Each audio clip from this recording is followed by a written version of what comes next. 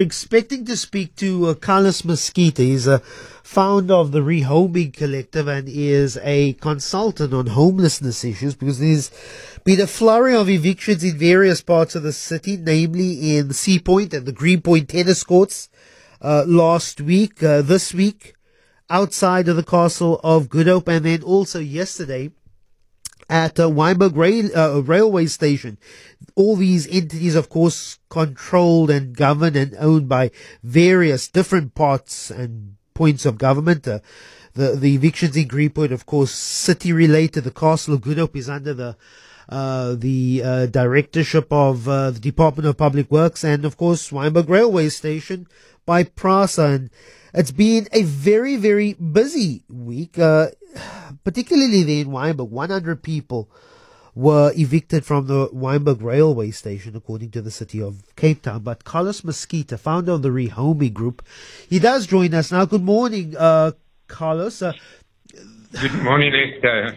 We do accept the premise that we have a housing crisis in Cape Town and South Africa, but we also have to balance that with people's right to share public space, and that has been the questions that have been raised by the city of Cape Town. All good and well, we're dealing with a housing shortage, but that does not necessarily mean those who are homeless get to use public accessible areas for their own use, Carlos, and this is what we've seen as the justification for eviction applications over the last while. I agree with you, Lester, but unfortunately, I don't agree that the city that is the only problem the city has clearing up the spaces, and that they are sincere in their wish to actually solve the issue of homelessness, because at the moment they know that they do not have the capacity to accommodate everybody that is being affected by these evictions. The two safe spaces that the mayor spoke about when I was last on your program, actually a year ago, have not opened, so there's no extra spaces available. The Kulenburg Safe Space one, where they're putting everybody at the moment, because they actually sleep on pellets, so they don't have rooms, etc. So they're actually sleeping outside under corrugated roofs on pellets, and so the space lack of capacity with city shelters and safe spaces or provincially funded shelters is a fact. And that is why last year I also mentioned to the mayor, and as I did on your program, that I was suggesting at that stage sanctioned encampments, and that is basically, instead of in the CBD having 100, and I think there are 116 encampments that we've counted, each with either 5 people or 10 people or 3 people or 20 people, get the businesses, get everybody that's role play involved. I don't believe in those encampments. The unserviced and unmanaged encampments are a nightmare, and they should all be banned as far as I'm concerned. But in order to ban them, you have to have something in place, and the city does not have something in place at the moment that is viable. So I've suggested that they decide on, together with the people living on the streets and the residents and the businesses and churches in every ward, give it over to the ward councillors, and then set up these encampments where they start offering services. You must also remember all of these encampments, the one in Wynberg, the one in Greenpoint, the one in Durbanville last year, these are all encampments which their own councillors, I saw yesterday, the Wynberg councillor stating that those people are there since Strandfontein. These were people that were dropped off at those points when Strandfontein closed, and for 4 years they haven't had any services. It just doesn't make any sense to me. Carlos, how many people, let's look at the Greenpoint tennis court situation. That was a city eviction. How many people were evicted from the Greenpoint tennis court area, and how many had taken up an offer for assistance, whether that offer be access to a safe space or offer for support for family reunification? How many people have actually taken up the offers that the city says is available to them? Lester, that the last count, when we did the intervention, there were 100 people, just over 100 people in the Greenpoint tennis court area.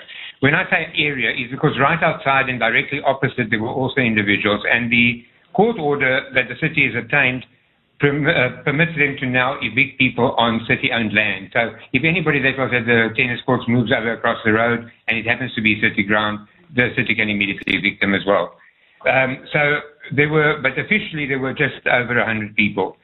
Of those 100 people, 23 that I'm aware of accepted the either or options of the city eventually, which was a safe space. I think there were 16 there, and 7 that accepted going to Delft with a starter pack, let's call it, for build a hockey in Delft. So they're okay with people building hockeys in Delft, obviously not in Sea Point.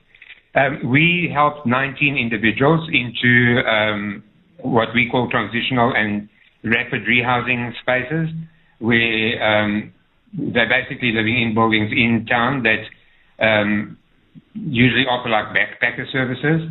They share a room, and then they have to share kitchen and ablution facilities. But these are all people that have a means of supporting themselves. We help them for the first month, and thereafter they're on their own as far as supporting themselves, be it recycling, car guarding, security, and most of them are quite happy to do that. So that's what I don't understand. We do not have transitional spaces like this in Cape Town, and that is the reason people don't want to go to the safe spaces and to the shelters. Well, Carlos, it wasn't just evictions from city property like the Greenpoint example. There was also public works owned land, and that is the land around the Castle of Good Hope. That's where we also saw evictions. And then PRASA is another state entity, and that was the evictions from Wynberg Railway Station earlier this week.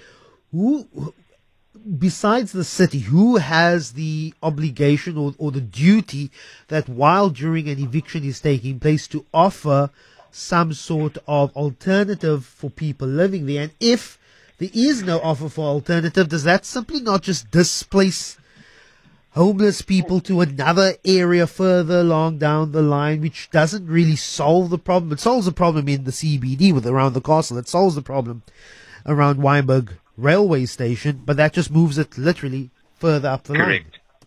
Correct. And this is the thing. With the Wynberg, it's actually quite strange, because if you read how the city has reacted to the Wynberg eviction, it's actually, then you have to laugh, because the city is now complaining that the PRASA eviction was not done legitimately, which we all know the city does that type of eviction as well.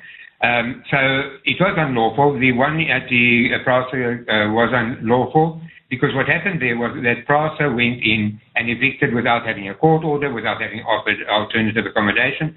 Understand that the Fire Act is not only for people living on the street, it's for people living anywhere, basically. If they don't have other accommodation, then they cannot be evicted. The court won't evict them.